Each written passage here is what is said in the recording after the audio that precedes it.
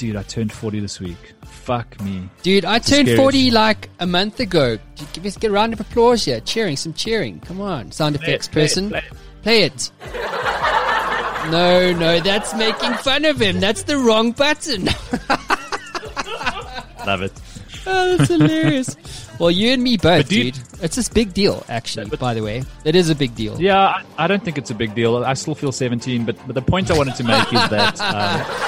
oh, there we go. Boom. See, we can work with you, Simon. Bitcoin and blockchain technology has captured the world's attention with its promise to fundamentally change the way that business is done across all industries. But where there is so much promise, there is an equal amount of confusion about the technology and crypto instruments. In December 2017, the Bitcoin price was at an all-time high of $19,783. The world's media went crazy, saying that Bitcoin's price had gone parabolic. And despite the warnings of savvy investors, ordinary people invested into Bitcoin without knowing the full extent of the risks involved.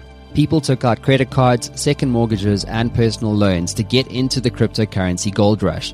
But just a few short months later, over $600 billion was wiped off the value of cryptocurrencies, and the large majority of people lost everything. But some investors became millionaires literally overnight, and in the process became financially free for the rest of their lives. But are cryptocurrencies the answer to financial independence for a few or for many? To get the answer, we have launched a new series called Crypto Kung Fu, which will take an investigative look at the current news, risks, and opportunities in the cryptocurrency space and give you access to the world's leading crypto experts right here on the Matt Brown Show. Listen closely to our $1,000 trading challenge, where we will ask these experts to trade with our money to prove whether the world of crypto, like Bitcoin, really do live up to the hype. Oh, and if you'd like to join the conversation, you can reach me at MattBrownZA on Twitter and Instagram, or search for The Matt Brown Show on Facebook and YouTube. Hi guys, and welcome to the 4th episode of Crypto Kung Fu here on The Matt Brown Show. And I can't wait to get started because today I'm being joined by technology journalist, thought leader, technologist, fellow podcast host, and author of In Math We Trust, Simon Dingle. In this episode, we uncover some interesting developments floating around the internet regarding crypto, specifically whether Facebook's currency Libra is a pipe dream or a reality, what's going on with North Korea's sanction-dodging antics, and how EOS nightmares are slowly coming to fruition to a China clampdown. How OTC or over-the-counter desks are being used by disruptive digital banks who are essentially sticking their hands into the crypto cookie jar. So join us for an exciting and in-depth discussion and some laughs, especially when we start trash talking the news in the crypto space. So without further ado, enter the man, the legend that is Simon Dingle. And we're live. Hey guys, welcome to part 4 of Crypto Kung Fu. We are plowing through the world of cryptocurrencies. And as it turns out, we probably lost a bit of money yesterday in our $1,000 trading challenge. Thanks, Ran, for your trading advice. But nonetheless, with me on the line today is a good friend of mine. He is what I would regard as one of South Africa's probably thought leaders in the space of cryptocurrency. And he is also the book of In Math We Trust. His name is Simon Dingle. Welcome to the show. Hey, Matt. Welcome, Baz. You got a clap track now. I know exactly. I've got more effects as you are about to experience. It's going to blow your mind. Mm-hmm. We've really pulled out all the stops. Worked with the best producers. I can't wait. I'm excited. Yeah, I can tell. How times have changed, Matt. I know. Geez, sir, how times have changed. What has changed in the last 18 months? Obviously, your book came out, In Math We Trust. What, on top of your book, of course, feel free to talk about it, have you observed over the last 18 months since we were podcasting together about cryptocurrencies? I think if I had to sum it up, I'd say that it's sort of reminding me of the old days of open source and Linux, which I was a big part of. As a teenager in the 90s, I fell in love with Linux and got very involved in the movement and some of the companies and organizations working in that space. And back then, Linux had been through the the ignore us phase, and it was in the middle of the laugh at us phase. You know, the 4 phases of dominance of a movement. First they ignore you, then they laugh at you, then they fight you, then you win. Maybe, not necessarily. But Linux was in the laugh at us phase. Everybody thought that nerds were being stupid and crazy and this thing wasn't going to take off. And that's when I joined the movement, and then they stopped laughing and they started fighting at us. In 2003, Microsoft launched a campaign called Get the Facts. They spent millions of dollars trying to convince the world that Linux was a terrible idea, and spreading misinformation about it to try and kill it, which of course didn't work. And then we won. And now Microsoft is still around, obviously, and kill them. But the best place to get Linux now is in the App Store on Windows 10. So Microsoft went from trying to fight this thing to embracing it and becoming actually the biggest corporate proponent of open source software, which is quite a remarkable turnaround. But if I relate that to cryptocurrency, I feel like we're coming to the end of the laugh at us stage. First, they ignored us, got used to that. Laughing around of 2017, and then they started again when it crashed in inverted commas, because it didn't really, but that's another story. And now I think we're starting to see the beginning of the fight us phase. There are a lot of organizations, individuals, people that feel threatened by the rise of cryptocurrency, and they're starting to become quite combative about that. So, for example, there's a lot of misinformation being spread about Bitcoin wasting electricity. We've all heard the story. And one of the biggest articles that's been written about that was actually advertorial that was sponsored by American Express. So American Express paid for this piece of misinformation to be produced. So I think I'd say that's the phase we're at now in the movement is nobody's laughing at us anymore. Well, some people are. But they've started fighting some of the organizations that should be embracing this technology, like Microsoft has now embraced open source. They'll get there eventually or they'll die, but they're going to fight first. Yeah, absolutely. How will we know when cryptocurrencies will seriously be taken seriously? I mean, what's in your mind looking forward? Like if it happened later this afternoon, what signals would you look out for that would indicate that crypto and blockchain as the technology has finally, really begun to, what's the, like Malcolm Gladwell's the tipping point? When will we know we're there? We'll know we're there when the institutional players start arriving. And we're seeing this in spots already. But when you can get cryptocurrency holding accounts from your bank, when we start seeing mutual funds, adding cryptocurrency to their investment portfolios, when the institutional money arrives and we see the first sort of widespread regulation take off in the rest of the world instead of just in the spots it has already, I think that's when we'll know that we've turned the corner and we're now moving into the winning phase and out of the fight us phase. The banks that are resisting this and the organizations that are running misguided advertising campaigns like American Express, they'll either embrace this technology like Microsoft did with open source, or they'll die like the very many enterprise software technology companies that try to fight this to the death, literally to the death. Now, I don't know that we'll win. Maybe they will squash cryptocurrency. I doubt it. I don't see how that could happen. Yeah. But that's how we'll know. And tell me very quickly before we dive into the news, but what does winning look like? That's the interesting part of the discussion, Matt, because nobody knows. If you had told me in 2003 when Microsoft was spending millions of dollars to try and rubbish open source, if you had told me that they would be the biggest proponent of open source in 2019, to the extent that the latest version of Windows 10 actually ships with the Linux kernel, I would have laughed at you and I wouldn't have believed you. Nobody saw that coming. If you had told me that all of the world's smartphones would be powered by Linux in some way, because Android is based on Linux and iOS is based on BSD, which is a spiritual, ancestor to Linux, if you will. Lots of nerds are now raging listening to this podcast, but they get what I mean. If you had told me that, I would have said, well, what's a smartphone? Because it didn't even exist back then. So winning never looks like you think winning will look, and it certainly never feels like you imagine it'll feel. So I don't know, but I look forward to finding out. Cool. And I'll be on that train with you when it finally arrives in the station. Woo!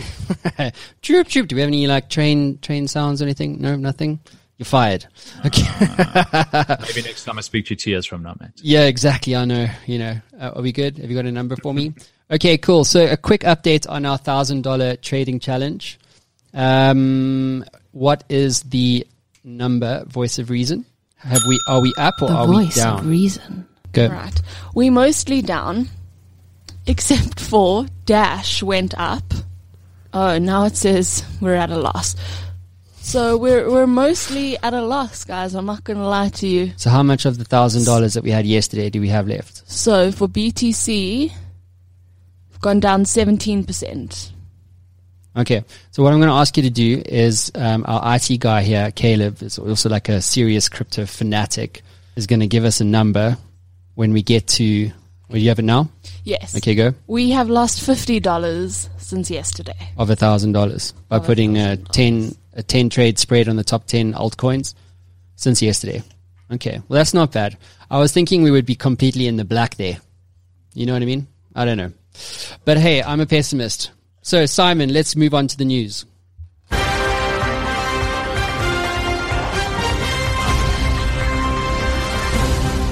Great. And in today's special report, we're going to start with this title here called Facebook Crypto Libra Faces a Grilling from 26 Central Banks Today. So, Simon, this has been coming up constantly on pretty much all the episodes. This is a whole move by Facebook to essentially deploy what is referred to as a stable coin, I believe.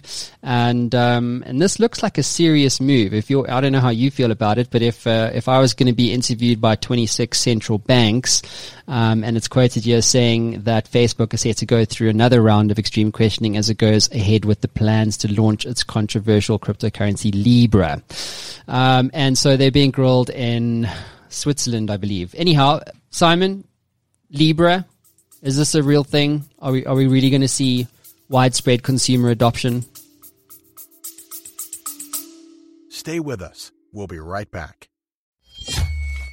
Hey there, I know being an entrepreneur can be a very lonely experience. You sometimes get stuck, don't you? Well, if you're like me, being stuck sucks. But what if you could access the minds of over 850 CEOs who have built companies generating billions of dollars in revenue and access all of that knowledge in a fraction of a second? Well, the good news is you can literally do that today. What my team have built is Matt Brown AI. It is trained on all the interviews, over 850 of them that I've done to date, all my books, all the knowledge capital that has been generated over the last 10 years right here on the Matt Brown Show. And you can get access to all of that right now for free. So how do you get access to this? Well, head on over to mattbrownshow.com, and at the top you'll see community. Hit that link, sign up, it's absolutely free, and you'll be given instant access to Matt Brown AI and a community of over 100,000 subscribers.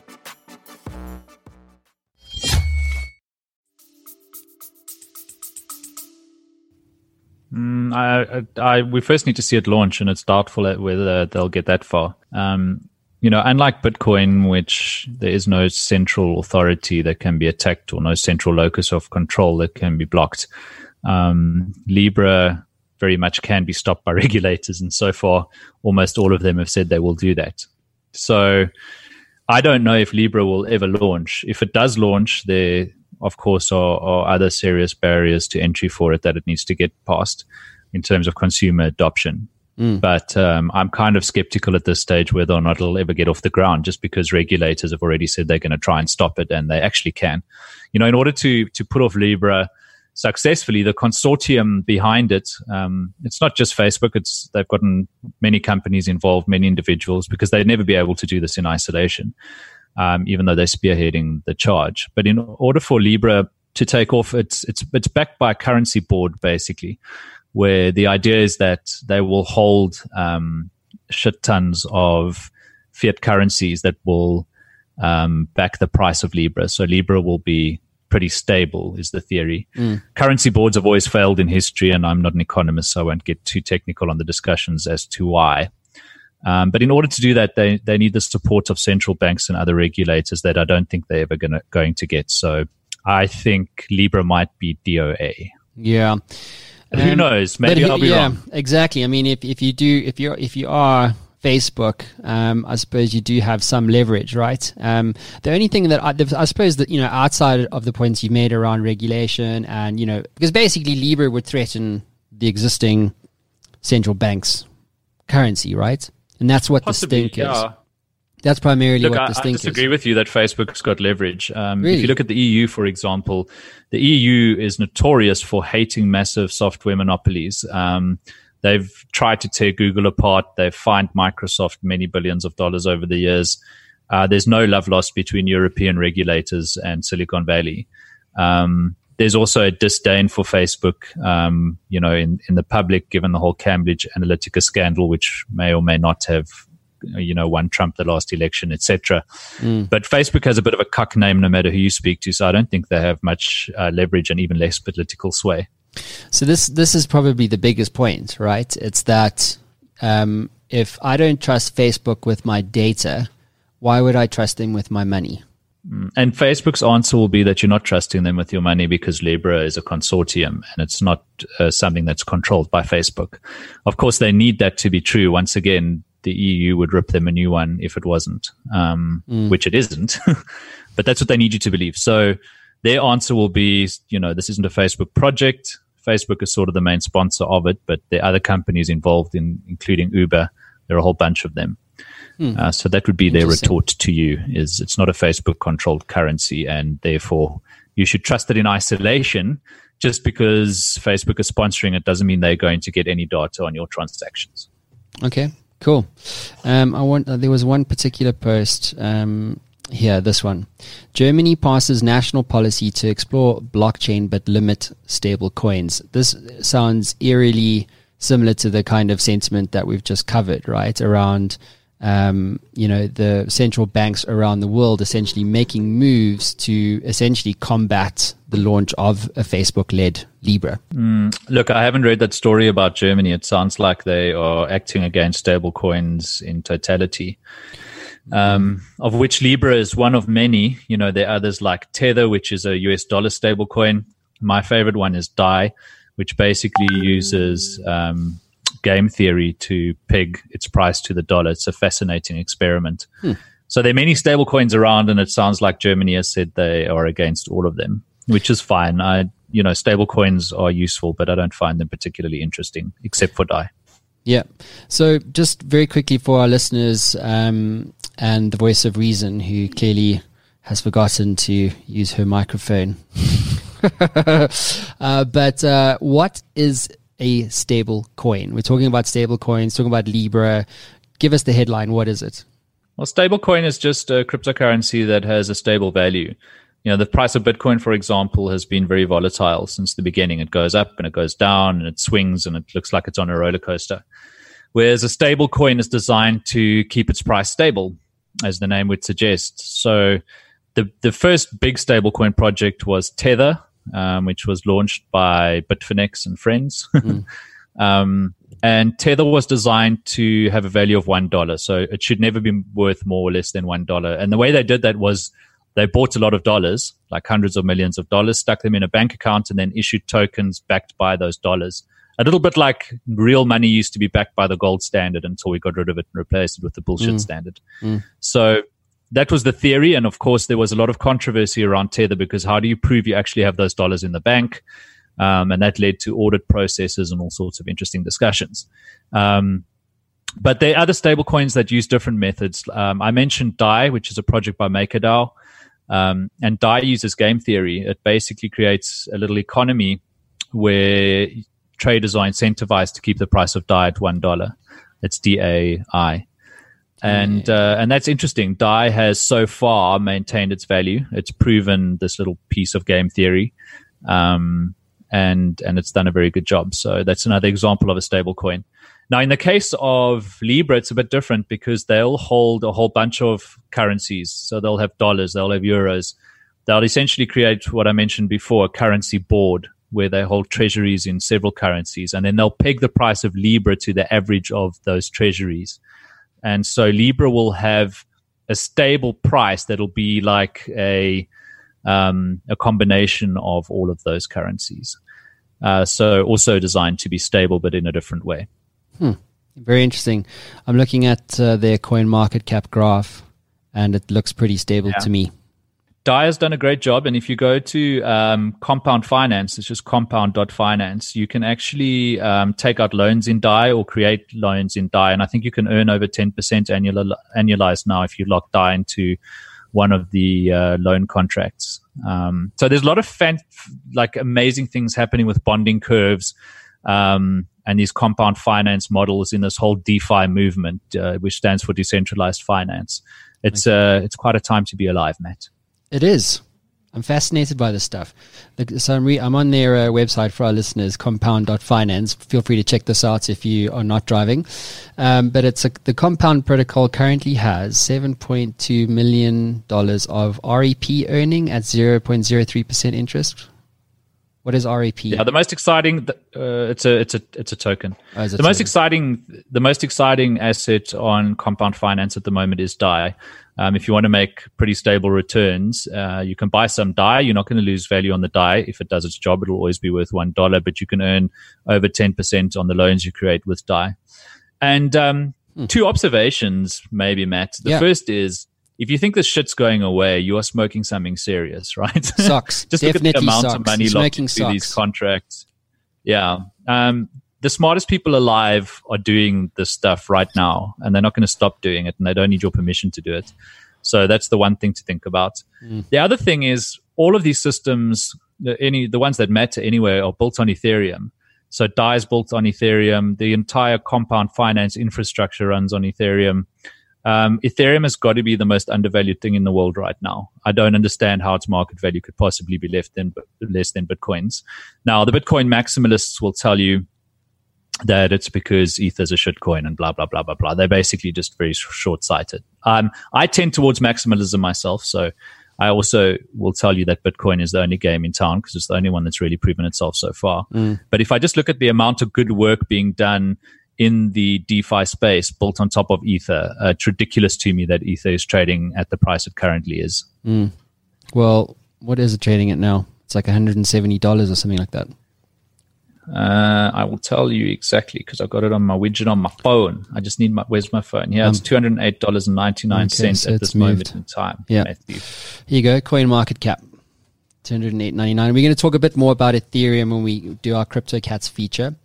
But let's park that there. Thanks, Simon. That's a great one. DAI. Guys, check out compound.finance and to learn more about DAI. Cool. So we covered that. Right. So this one was interesting for me. Again, this is related to this Libra story. And what was interesting about this headline, which is Binance is pitching its stablecoin as a government-friendly Libra competitor. So if, for those of you that don't know, Binance is an exchange.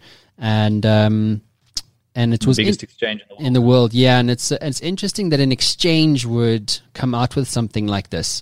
And the quote here from the CEO is, you could say it's a response to Libra, or you could say it's an alternative to Libra. I would say it's like a strong competitor. So I don't know what the move here could be. Simon, what's your view here? Why is the world's largest exchange, going into a place like, well, basically positioning themselves as an alternative to Libra when we know that the central banks are already combating the idea of Libra anyway? So why would an exchange do this? Yeah, I mean, I don't want to speak for CZ. He's the brains behind Binance and the reason that they're doing this. But I do think that Binance has a better shot of pulling this off than Libra does, potentially. Really? Yeah. What makes you say that? Binance has a pretty good name with the world's regulators. They run 2 regulated fiat exchanges already in Jersey and in Singapore. They are the fastest moving team in crypto and one of the most professional. I should just add a little disclaimer in that my business is a Binance partner. We do some work directly with Binance. So Anybody who knows that might suggest that I'm biased. Anybody who works with me will know that I don't really give a fuck who I work with. If I think they're doing something wrong, I'll say so. Yes. But just so you know, I do have an interest related to Binance. A great comment. Well done. But that aside, I think the entire industry is just blown away at Binance from zero to an $8 billion company in 6 months. Their profits in the first quarter of this year were $80 million. That's all public fact, by the way, or public knowledge rather. And I just think that they're one of the most formidable teams in crypto. So I think they might be able to pull this off. As to the reasons why they're doing it, etc., because it's useful, because it's something people need. But I can't really say more than that without speaking for people, which isn't cool. Hi there, guys. So Crypto Kung Fu is proudly sponsored by Prime Health and ZA Nootropics. If you're listening to me right now, I know that you, like me, want to get the most out of your day. So whether you're an entrepreneur, a crypto investor, business leader, or simply a regular guy or gal like me trying to build something of value for yourself, you need what I have, and that is a customized mix of premium, high-performance smart supplements and adaptogens from Prime Health. This stuff is the bomb. So these products have helped me to make every day a success and have helped me improve my brain health, cognition, and overall stress management. ZA Nootropics are ready to help you too. So simply head on over to zanootropics.co.za and browse the online store of amazing smart supplements. And I highly recommend the Lion's Mane Mushroom. It will blow your mind. But whatever you buy, enter the code NINJA20 at checkout and you'll receive a 20% discount on your order. I cannot recommend these guys highly enough. So go there now. That's zanootropics.co.za. No, I get you. Would you say, and I'm speaking here not knowing at all, but it's just a sense, so I wanted a hypothesis. Could you ever characterize, in the context of what they're trying to do here with their coin Venus, could you ever characterize an exchange as a digital bank, and in what context? They're definitely custodians, so they're custodial services. They do look after keys for you, and you can store your cryptocurrency with them. Banks are a slightly different thing. Firstly, banks utilize fractional reserves. No cryptocurrency exchange worth its salt would run a fractional reserve, which means that they're actually holding less money than, or they have less money than they're holding for their customers, for example. So if you take the sum of the balances of all bank accounts at a bank, they don't actually have to have that money available. They only need a fraction of it available to settle any withdrawals on any given day. A true cryptocurrency exchange or any true exchange wouldn't run fractional reserves. If they said they were holding, $1 billion worth of client funds, that's exactly how much they would have. So that sets them apart. Banks have different aspirations, and typically banks are organizations that you take loans from. Now, there is lending in the Binance ecosystem, for example, similarly to what you can do with compound finance. So you could make an argument that they are bank-like in that regard. But I think really what we're seeing is a new animal emerge. I've always made the case since 2011 that cryptocurrencies don't resemble anything that's existed before, really. They look like a combination of things and something we've never seen before. So really we're talking about a whole new asset class that hasn't been accurately defined by any of the world's regulators yet. And along with that new asset class and what it enables, and these new protocols that we now have at our disposal, we're also seeing a new kind of organization emerge. We're seeing companies like Binance, companies like Luno, that, they're kind of like exchanges in the sense that we know stock exchanges existed before.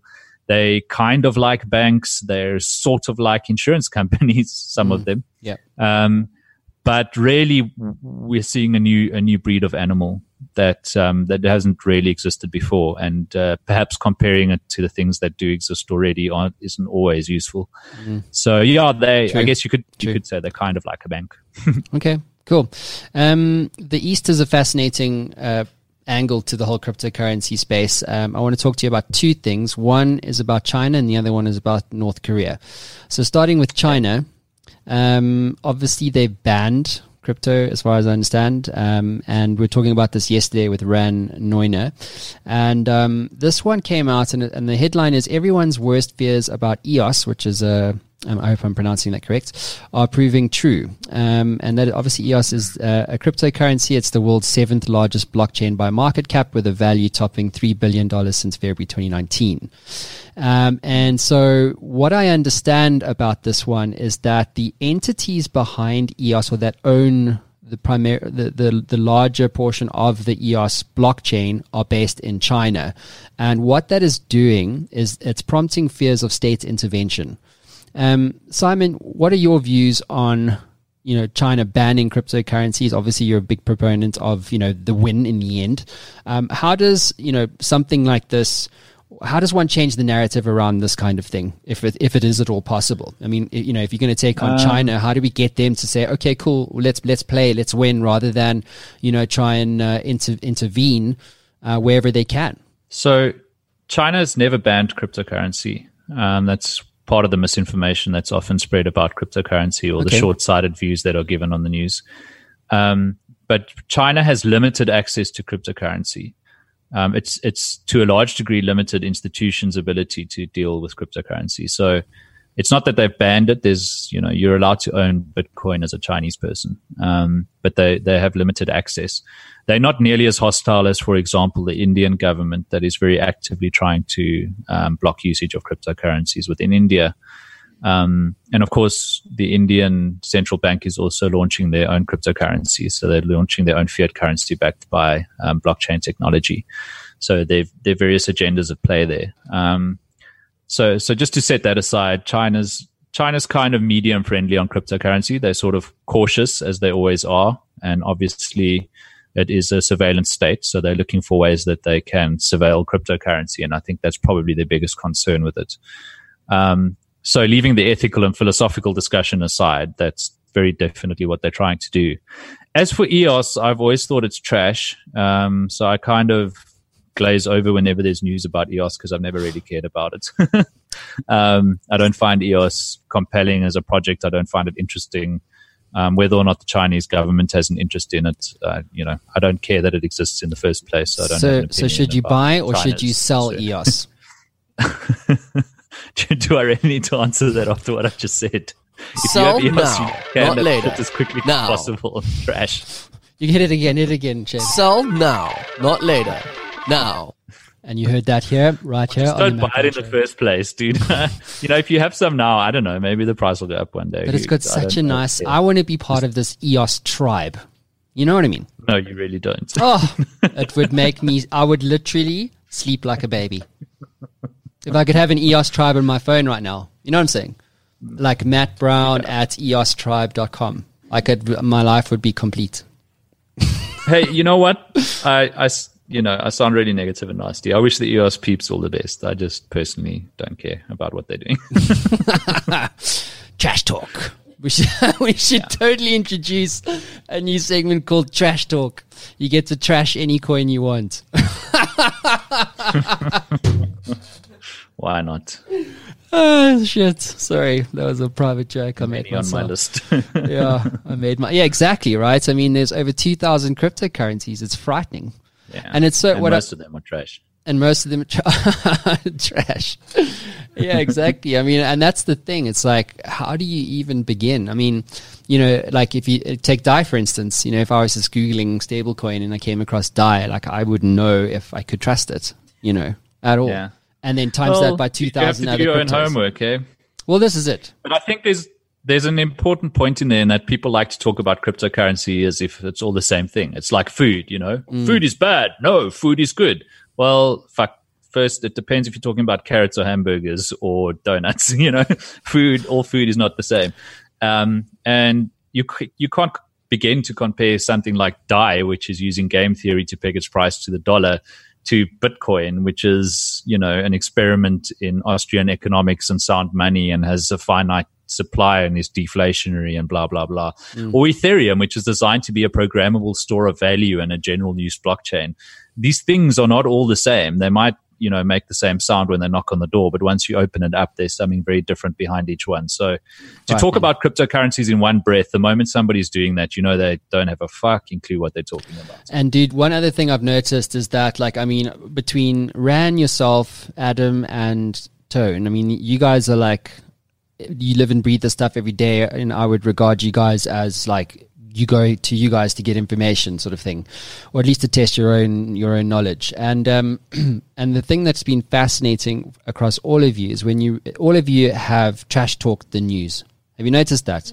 Like every single one of you have gone, no, it's complete crap, or it's this isn't this, or this isn't that.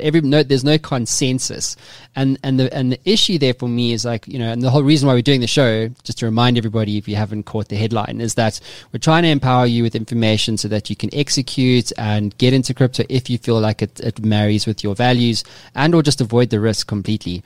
And in the end, and also you shouldn't listen to us. You should do your own homework. Don't take my word for any of this. No, and this is not like go out and get the facts yourself. But it means looking beyond the news, like you were saying, Matt. Like exactly. That's I don't know. I've worked as a journalist. I know what it's like. You get 5 seconds to push out as much link bait as you can on a story. You don't know what you're talking about. You don't actually do your homework, and then you just find the most sensationalist thing you can write about EOS or Binance or whatever. It's so hard if to you know. want, if you want the real deal, you have to go beyond the news, unfortunately. And I say that as somebody who loves and supports the media and has a project that's trying to enrich journalists, etc. There are some that do a good job, but they're few and far between. So you really need to spend time online engaging with communities, doing your own homework, and not taking people's word for anything. Don't listen to me. Don't think that I know what I'm talking about necessarily. Go and do your own homework, make up your own mind.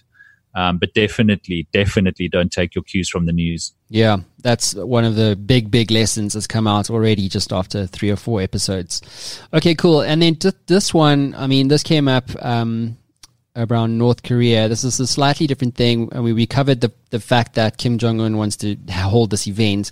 This one is basically saying that North Korea plans a Bitcoin-like cryptocurrency to sidestep sanctions. So, I mean, wow, right? Like, just wow. Sanctions are a very serious thing. They are effective.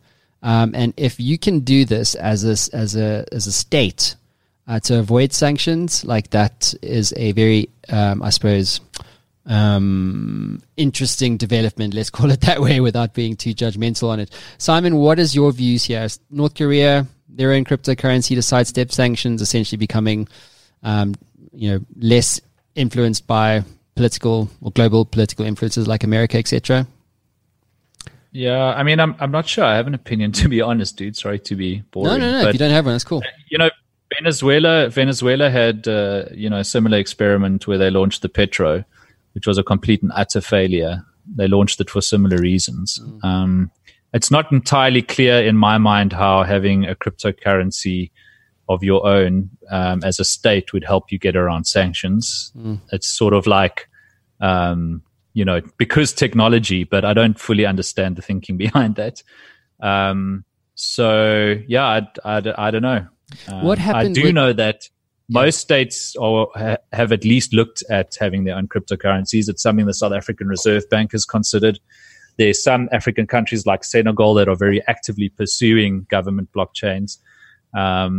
We know the Indian government is doing it, of course. So I suspect many states will do this to varying degrees of success. North Korea is very near to a failed state in many regards, certainly not a happy place for its citizens, and has bigger problems than whether or not it can launch a cryptocurrency, which may or may not help it with its sanctions. So I don't know. So, well, with Venezuela, I suppose it's a slightly different context. So their fiat currency was in free fall; it was basically worthless, and then they launched the Petro as it was kind of like a PR stunt to influence public sentiment around the president, Maduro. And that was basically, I don't know what happened with the Petro specifically. I mean, did it ever, what transpired? Like, was it actually launched? Did people take up on it? Because people couldn't. It launched. They couldn't draw cash out of ATMs. They couldn't pay for basic things like bread and milk. Yes, it launched, it fizzled out, and it's still around, but it's not being used in any meaningful way. That's my perception of it or my knowledge of it. I haven't looked into it for a very long time. I think it was very poorly conceived. I think everything from the economic model to the technology implementation was just terribly done. And so, yeah, I think it just failed on every dimension. Cool. Last one, and then we're going to move on to our next segment. Binance to add fiat to crypto OTC trading in a month. What's this think about this over-the-counter trading? Does this mean you can literally walk into a branch of Binance and trade? What does that mean? No, it means that they essentially add as a broker and an escrow for people wanting to buy and sell off of the exchange. So if you've got a lot of money and you want to buy Bitcoin, for example, you don't actually want to do that on an exchange because of what we call slippage. Obviously, when you buy a lot of something, you make the price of that thing go up. And if you're buying like $100 million worth of Bitcoin and you're doing it on a public exchange, as you buy it, the price is going to go up while you're buying it, if you understand what I mean. Yes. Conversely, if you're selling it. So to avoid slippage, you do OTC or over-the-counter deals where you try and deal directly with somebody who wants to sell you a large amount of cryptocurrency or buy it from you, depending what you're trying to do.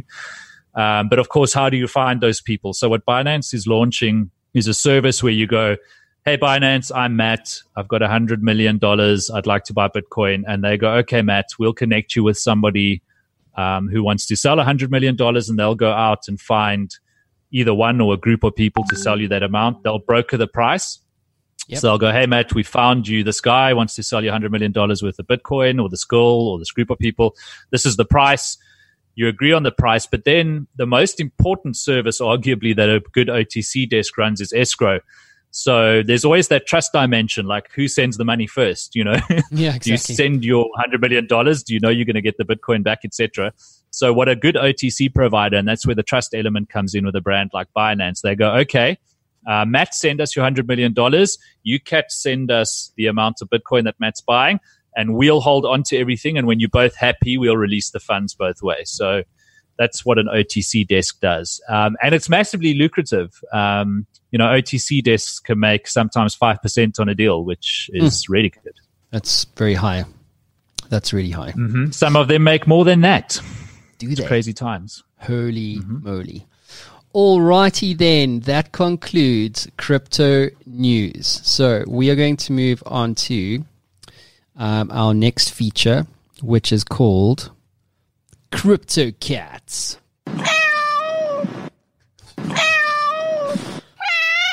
No? Nothing? Not even a smirk? No? Oh, my word. See, Simon, I told you we were working with the best producers.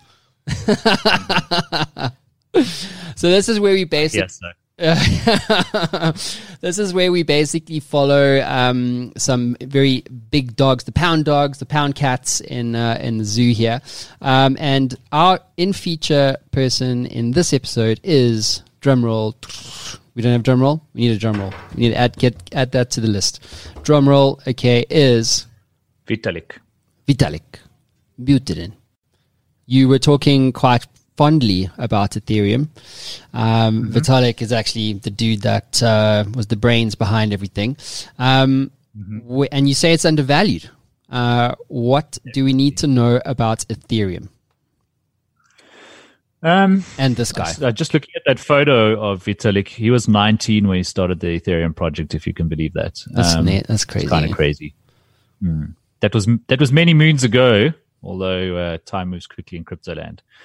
Yeah, dude. I mean, Ethereum was designed for a very different purpose from Bitcoin. So it's always funny to me when I see people comparing Bitcoin and Ethereum, because that's a kind of crazy thing to do. But Ethereum was designed to be a sort of a general use blockchain. So whereas Binance was designed... Binance. That's fine. Sorry, I was just looking at my screen because I was looking at market caps and I saw the word Binance just as I was saying Bitcoin. So whereas Bitcoin was designed to be money, first and foremost, peer-to-peer digital cash, as Satoshi Nakamoto said, Ethereum was designed to be multiple things as a programmable store of value. So you could, from the beginning, using a programming language called Solidity, you can create your own cryptocurrencies on top of Ethereum. It's like a platform for making new cryptocurrencies that can do different things using the system of smart contracts, which are self-executing contracts that use oracles as information sources. So we've seen video game systems that are built on top of Ethereum. For example, somebody showed a demo where you get to a point in a game and there's like a gate that you need to open, but you have to pay to open it. So it's like extra content in the game. You click a button and actual Ethereum flows in the background. So a real store of value exchanges and the gate opens. We've seen things like CryptoKitties, which I'm sure you've spoken about before in one of your podcasts, which are these tradable, breedable cats on the blockchain. Each one is completely unique. Some of them are worth a lot of money. I think the most expensive CryptoKitty sold for something like $28,000. It's a game you can play, essentially breeding cats on the blockchain. You name it, there's this whole universe now of what we call distributed apps or DApps or dApps that are built on top of Ethereum. Things like an alternative to Twitter, where there's no hosted centralized infrastructure. It runs on the Ethereum blockchain. And every time you post a message, you pay a little bit. So the system kind of pays for itself. Nobody runs it. Nobody owns it. Nobody can censor what you're allowed to say on these systems. So Ethereum is just a fascinating sandpit for creating new blockchain projects and for running unstoppable applications that have no centralized infrastructure and that are underpinned by an actual store of value and an economy where you can pay for things, take out loans, apply bonding curves, use stable coins, and do all sorts of other interesting economic things online. And it all started with our man Vitalik when he was 19 years old. I'll butcher the story, but I remember him speaking once about playing World of Warcraft and realizing that Blizzard could do whatever they wanted to his character in World of Warcraft that he had spent many hours laboring over and which he perceived real value to. But, and then seeing Bitcoin and being obsessed with the white paper and thinking about what this whole new frontier of blockchain technology and Nakamoto consensus could use for things like video games, online content, etc. So massively smart dude, super interesting. And I stand by what I said earlier. Ethereum is massively undervalued. It's less than half the market cap of Bitcoin, and there's at least 100 times more development happening on Ethereum. It's not that I think one is better than the other. If anything, I'm more of a Bitcoin bull than an Ethereum bull at the moment. I just think there's a lot of fine work being done on Ethereum, lots of fantastic developers building DApps. Things like decentralized finance starting to take off. The Compound example we mentioned earlier. I don't understand why Ethereum isn't worth at least as much as Bitcoin. And I think it's because it just hasn't really stimulated the mainstream yet. You know, if you go out into the street and you ask people if they've heard of Bitcoin, I think at this stage in 2019, almost everybody alive with an internet connection has heard of Bitcoin.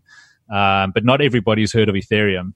I think that's going to change very soon. And I think when people start waking up to what's happening in the Ethereum ecosystem, there's going to be hype around it like there was hype around Bitcoin 3 years ago, and things are going to go crazy. He did, this came out recently, Vitalik Buterin talks scalability, and this is like, it keeps coming up, and I'd like to get your views on it. But he basically says here, quote, Ethereum blockchain is almost full. So, obviously you say there's these decentralized applications. There are definitely use cases for this. It is undervalued. It is a very promising technology. But then the issue of scalability comes again rearing its ugly head. And what does he mean here by Ethereum blockchain is almost full? What do you think? I don't know, because I haven't read that story. The Ethereum blockchain is notoriously bloated. And like all other blockchain technologies, there are severe scaling challenges. And some interesting things that are happening with technologies like sharding and a move to potentially changing Ethereum from proof of work to proof of stake as a consensus mechanism. But dude, given my background and the fact that I worked in the early days of the internet, the early days of open source, scaling is always the misguided retort to any new technology is this doesn't scale. And we almost always overcome scaling challenges just somehow or the other because human beings are ingenious. But if you think back, I don't know when you first got your internet connection. For me, it was 1995, I think. That was when we got our first dial-up connection at home. And I remember downloading Microsoft Internet Explorer or Netscape. It was a browser. And the download was 1 megabyte. And I went over to my friend's house for the whole afternoon while it downloaded. It took 4 or 5 hours to download a megabyte. Yeah. On my 28.8 modem, which was already twice as fast as the previous generation's 14.4 baud modems. I started on 56K. That was my thing. Yeah. And everybody was like, shit, the internet's cool, but there's no way you're ever going to get a movie on the internet at 1 megabyte per 5 hours, Whereas now I can download several megabytes in a second. And that kind of throughput, if you had told people in the mid-90s, even the early 2000s, that we would have 100 megabit per second fiber lines at home, and in some places 1 gigabit fiber lines and even more than that, for the prices that we're now paying, they would have laughed at you. And so, the cynics were sort of kept telling us and kept reminding us that this internet thing is not going to scale. It's never going to replace telephones. Oh, wait, it did. It's never going to replace, terrestrial television. Oh, wait, it has. We'll figure out scaling in blockchain just like we figured out scaling for TCP/IP networks. It's an inevitability in my mind.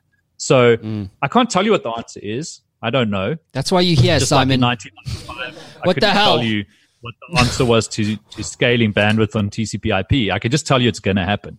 I actually agree with that. If you think blockchains are going away because they don't scale, go fuck yourself. We'll figure it out. By the way, this is a family viewing on Amazon Prime, direct to home from around the world. And sorry, buddy, I never checked that with you. Can I swear? Fuck it, I suppose you can. Am I allowed? Well, it's too late now, Simon. Fuck sakes. You've opened the Pandora's box here, bro. I try to keep the F-bombs to like 3, because apparently if you use more than 3 in 60 minutes, you're not really a great communicator. It is lazy. I should just not do it. But there are a few better ways to say go fuck yourself other than Hey guys, so as digital citizens, we are all exposed to the good, the bad, and the ugly of social media and the internet. Being a victim of cybercrime, cyberbullying, revenge pornography, etc. can be devastating and scary. But, it's not the full story. We do, in fact, have good news here. There's a company called SafetyNet Cyber Safety, and they help victims for free by connecting you with the relevant experts such as forensic analysts, psychologists, and the right people at the police and legal advisors. This is a for-purpose company, and they also share the cyber safety message at schools, corporates, and everywhere they can. But they do need your help. So get involved. If you are an expert, join their network or let your CSI funding keep this engine going by empowering SafetyNet to reach more schools and affected people as possible. If you'd like the full story, check out my interview with Rianet Leibovitz, the founder of SafetyNet, right here on The Matt Brown Show. And for more information, visit savetnet.com. Cool. The risk, dude. What is the single biggest risk to the world of crypto? What is your view? I don't know, dude. I mean, regulators will do their thing. They're not going to switch off the internet, and they're certainly not going to make us go away. It's going to be, and things are going to get messy, but cryptocurrencies are here to stay. People like to say it might not be Bitcoin, but something like it. Maybe that's true. I think Bitcoin has such a head of steam now. It's very hard to imagine it going away too. But the risk is that people buy into the misinformation that I spoke about earlier. When Microsoft spent millions of dollars telling people that Linux was a bad idea, a lot of people believed them. And it didn't kill Linux, of course, but it could have. A lot of people believed the FUD. They were like, if Linux is actually very difficult to use, so if you use it in your company, who's going to support it? Your support costs are going to be much higher. And that wasn't true. There were stories about it not scaling, stories about it having no return on investment, et cetera, et cetera. Those were all pernicious, bald-faced lies. But if people believed them, Linux might have gone away. And now we're facing the same pile of lies about cryptocurrency. Bitcoin is bad for payments is a pernicious lie. It's not true. Bitcoin has never been bad for payments. It's never been slow. Fees have never been high. If you understand how Bitcoin payments work with this triangle of confirmations required versus fees paid versus time taken, underpinned by congestion on the network, Bitcoin always has been and still is fantastic for payments. But the American Expresses, the MasterCards, the Visas of the world, they want you to believe that it's bad for payments, which is just not true. They want you to believe that it wastes electricity. All of the cars in America use as much power as the Bitcoin network does every 3 hours. A single bank's infrastructure uses more electricity than Bitcoin. So again, a pernicious lie. There's now also this whole woke movement against Bitcoin, saying that cryptocurrencies are just for douchebag libertarians who are trying to enrich themselves and create a new 1%. Again, it's a stupid, pernicious, short-sighted lie. But if people believe these lies, then the misinformation might win. So that's our biggest risk. Okay. Is that people will stop thinking for themselves. Yeah, well, I think that's happened, right? In many respects. You know, we just sound like old dudes have always sounded. We do, man. We do. You know what I mean? We should start our own coin. You know what I mean? I spend a lot of time, and dude, I turned 40 this week. Fuck me. Dude, I turned 40 like a month ago. Give us a round of applause here. Some cheering. Come on, sound effects person. Play it. No, that's making fun of him. That's the wrong button. Love it. Oh, that's hilarious. Well, you and me both, dude. It's a big deal, actually, by the way. It is a big deal. Yeah, I don't think it's a big deal. I still feel 17, but the point I wanted to make is that... oh, there we go. Boom. See, we can work with you, Simon. When you hang out with the children now, and, you know, I spend a lot of time with sort of college kids, etc., high school kids, like, they're smarter than ever before. They really do think for themselves. They really don't take things at face value. Like, yes, we've got problems with filter bubbles online and social networks not turning out exactly how we had hoped they would, etc. But we'll solve those problems too. I think people are getting better, smarter, fitter, more ethical, etc. So, yeah, I'm not one of those like cynical old fucks, but yeah, let's leave it at that. We'll call F-bomb counter. Ding, ding, ding, ding. So let's move on to audience Q&A. We did have technical issues in our last show. You know, Facebook wants to launch the Libra, but they won't even allow us to play voice notes on Messenger. Go figure, right? So this one is from a lady called Cassandra, and I believe this does actually work. So here's her question. Hi, Matt. My name's Cassandra, and I'm a fan of your show. I'm really interested in Bitcoin, and I wanted to know, are all altcoins shitcoins? Another S-bomb. What are your thoughts? I do not think all altcoins are shitcoins. I do think EOS is, though. There's your answer. Trash talk. Hashtag EOS trash talk. That's Tron the next. Defo is. Okay. There are a lot of shitcoins, but no, they aren't all shitcoins. As I have said ad nauseum on this very episode of your show, Matt, Ethereum is definitely not a shitcoin. There's a lot of value being built on Ethereum. It's an awesome project. I think Binance Chain is cool. I'm a BNB fan. I like what they're trying to do. And I like how positive they are and how they don't trash talk their competition. It's one of the things I really respect about CZ is he welcomes competition and he just wants everybody to win, which is awesome. So there are a lot of great projects in crypto that aren't Bitcoin and are just fine. There are a lot that are completely and utterly pointless, like Ripple. There's some that may or may not be useful. There's some experiments that may not pan out. There's some wild ideas that may turn out to be terrible. But I'm kind of positive about all of them because we need the Cambrian explosion. We need all of the experimenting so that we can figure out what works and what doesn't. So bring it on. Cool. Love those crazy EOS motherfuckers. Love those mad Tron boys. Like, I'm glad we have all of them around. Okay, this one is from a chap called Tendai. Hey, I'm a long-term investor, interested very much in altcoins as a viable investment. Can you recommend 2 or 3 altcoins I should consider investing in? Thanks. Okay, so we know Ethereum's one of those. Give me one more. No, I don't give investment advice. Do not buy any cryptocurrencies. If you're listening to this episode right now, I'm not telling you to buy anything. What is he doing? What is this guy? I don't understand. Okay, fine. Yeah, is there a why there? No? Did you take that off? We need to have a talk. Sound effects person. Okay, right. So that concludes audience Q&A. Trading the market, Simon. This is where you give us trading advice because you can. I'm giving you permission. I will not. Come on, dude. You can't not say. Listen, you've got how much? Anyway, you've got about $950 odd to trade with. It's our money. It's in market. You need to give me one trade to execute today. Matt. Buy DAI and stick it in a compound finance contract. Okay, great. No, I the easiest answer for most people is just buy Bitcoin. Buy now. Buy now. Okay. Obviously, I'm an Ethereum bull as well. But I don't like giving people investment advice. And I always say, like, don't spend money you're not willing to lose. When you're buying cryptocurrency, just imagine all that money going away and you being left with nothing. If you're okay with that, then go ahead. But this is not what you put your kids' future college money into. It's not what you build your retirement on. There's no such thing as fast money in the world. Trust me. You can maybe make it fast. You will lose it just as fast. There's no get rich quick. So when you hear me talking about cryptocurrency enthusiastically, it's because I'm taken with the movement, the technology, the economics, what it means for the world, a better way of doing banking, a better way of doing money.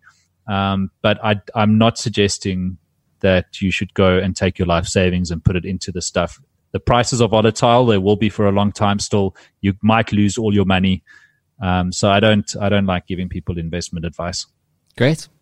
So we're just going to hold. We're going to hold. That's what he said. He said hold. Hey, man, you do you. He said hold. He said hold. Me, we're holding. Me, I'll probably buy more Ether. But lock that trade in. We're holding for one more day. Thank you so much, Simon, for being on the show. It's been an absolute yarn. As always, great to get your views, which are always very well considered compared to some, and quite well thought through. I would say you get a B+ from me. Well done.